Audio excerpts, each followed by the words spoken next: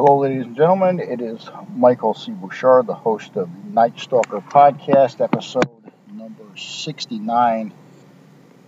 And we're going to talk a little bit about Janis Joplin. You know, Janis Joplin, like many of the great music artists of the late 60s and 70s,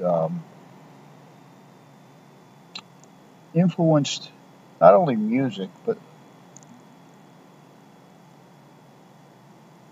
embodied America in itself, the things that were going on, the cultural changes, the change our belief structures.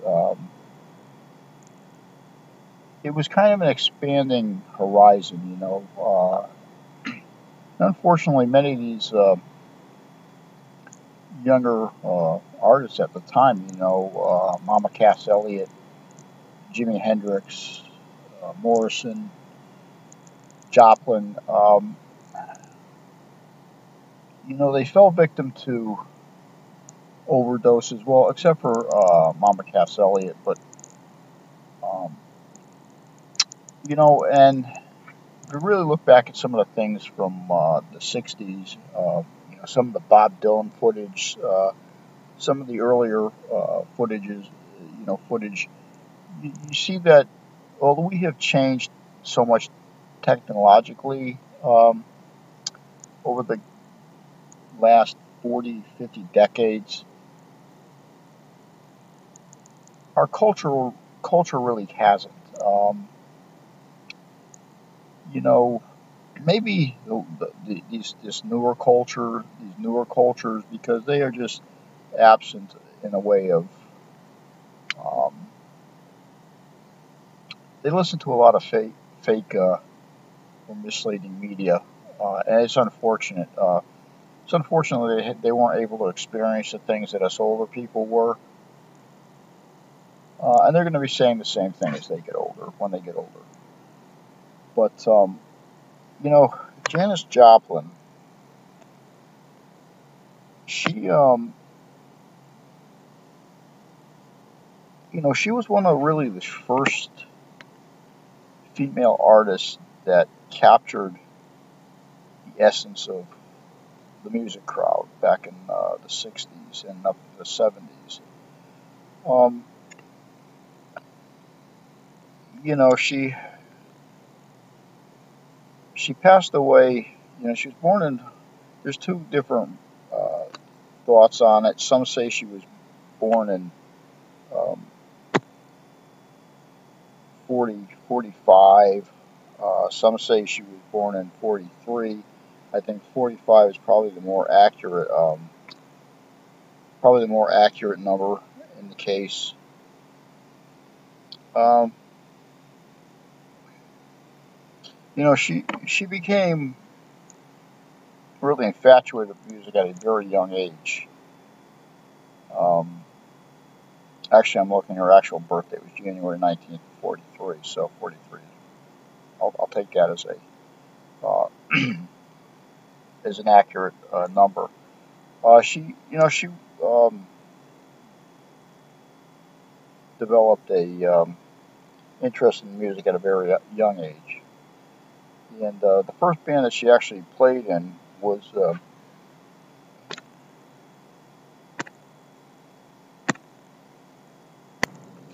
yeah. Every once in a while, I have to answer those phone calls when they come in. Um, the first band she played for was with Big Brother, and the second was the Holding Company in '66. Um, they did have a an album that came out in '68, Cheap Thrills.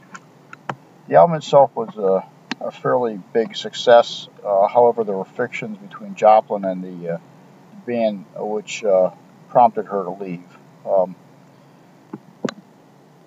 you know, she was known for her powerful vocals and blues-inspired rock.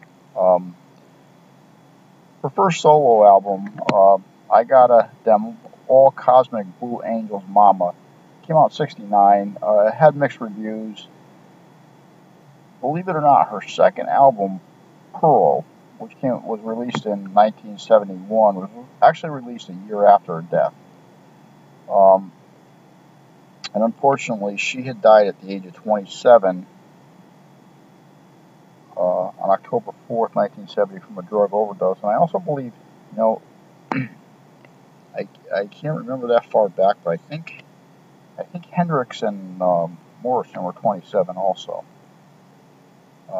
age 27. She was born in Port Arthur, Texas. You know, she broke a lot of ground for women in rock and roll music. She really didn't come into fame till the mid 60s. She grew up in a really small town. It was actually an oil town and refineries. You know, she struggled to escape from the confined community. You know, like all kids do when they're born in a community that's really small.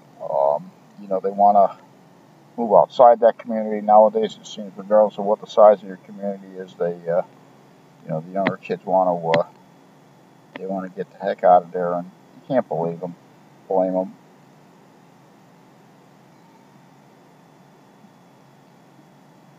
You know, she attended Thomas Jefferson High School. She was known there as really like a rebel. You know, so you know it was funny because, you know, similar to today, and like I said, you know, especially you younger people, you know, you have different terms for things, but it's all the same. You know, she was known. There were rumor mills. You know, she was called a pig. Well, it said she was sexually promiscuous. You know, whatever the fact is, I mean, nothing for nothing. From a male's point of view,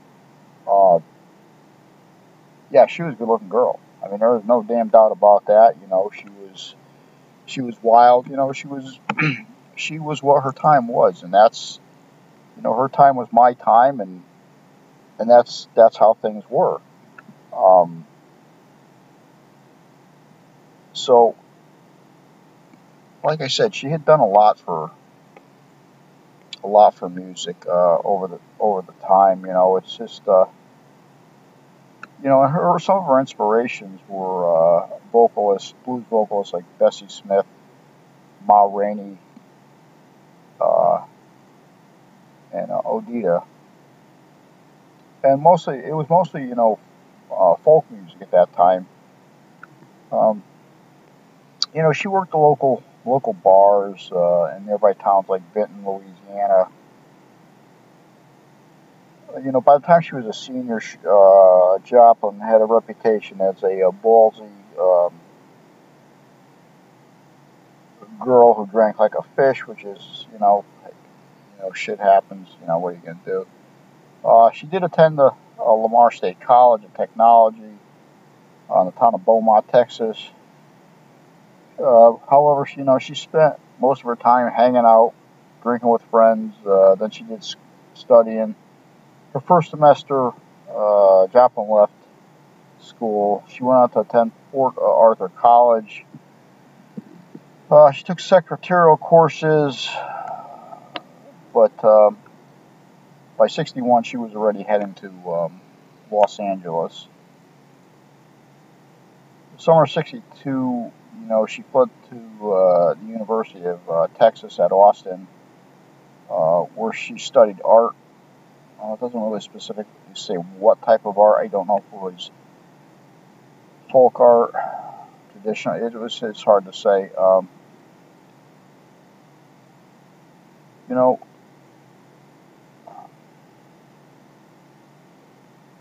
She also sang for a while with the Waller Creek Boys, which was a band down in that area. At that time when she sang, she quickly grew a large following. There were certain icons that liked her, like Joan Baez, who, to this day, Joan Baez used to hang out with Bob Dylan. They were friends for a long time. As a matter of fact, it was known that Baez really had a thing for Bob Dylan, and they eventually thought they were going to hook up, but that never happened. He married somebody else, and I don't know, Bob, I think he made a mistake with that one, but that's just my opinion. In '63, Joplin ditched the school to head down to San Francisco with one of her friends, Chet Helms. You know,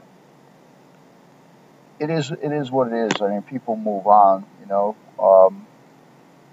She played in some areas, including a stage performance at the '63 Monterey Folk Festival. Didn't really gain her much attention. Spent some time in New York City, where she hoped to have a better go at her career, but her drinking and drug use unfortunately put a real kibosh on that deal. In '65, she left San Francisco and returned home in an effort to get herself together again. That's unfortunate because, if you listen to her music today, if she had her stuff together, she would have been way up there in the leagues. She took a break from music and hard partying for quite a while when she returned back to Texas. But sometimes these are the things we need to do. In May '63, she was recruited by friends of Travis Rivers to audition for a rock band based in San Francisco. Again, it was Big Brothers and the holding company. At the time, the group was managed by a friend of Joplin's, Chet Helms. He was originally the one that set out with her in the first trip to the Bay State.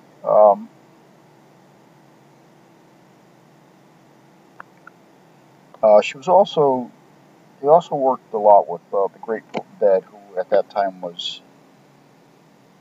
had a little more popularity than a lot of the other bands around. Watched some documentary on them and Netflix. Good shit. You gotta watch it if you get a chance. After singing with the Big Brothers band, she eventually, assumed a larger role in the band, which developed quite quickly down in the Bay Area. Again, in '67, she reappeared at the Monterey Pop Festival, and they did their version of Ball and Chain.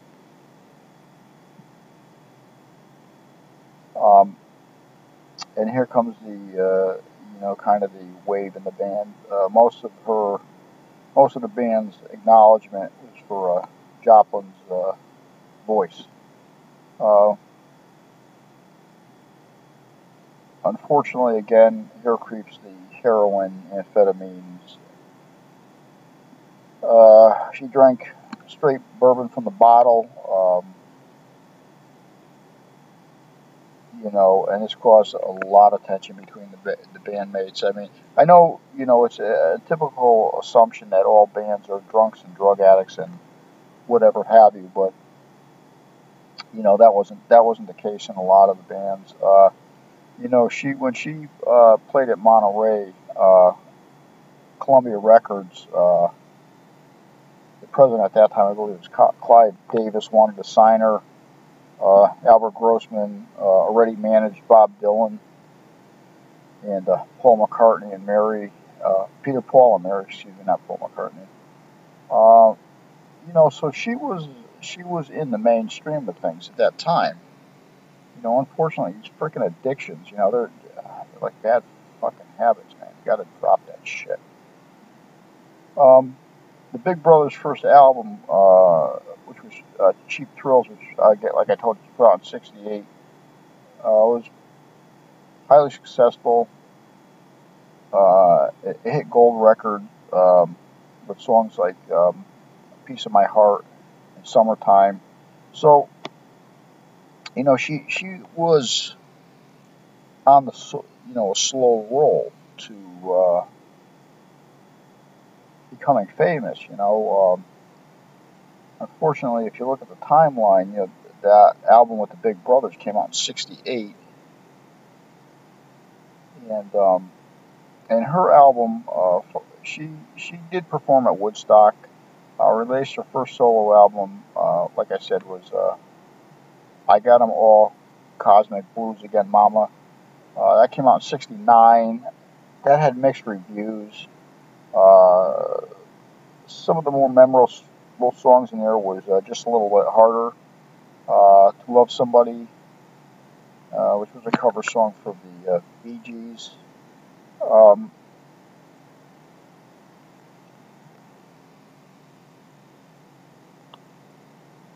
Even she says at that time, there was a lot of things going on, a lot of stress, and as she put it, it was a pretty heavy time for me.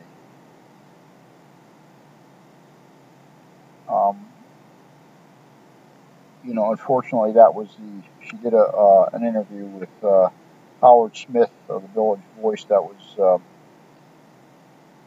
I believe, that was either '69 or '70, and that was the last interview she actually did.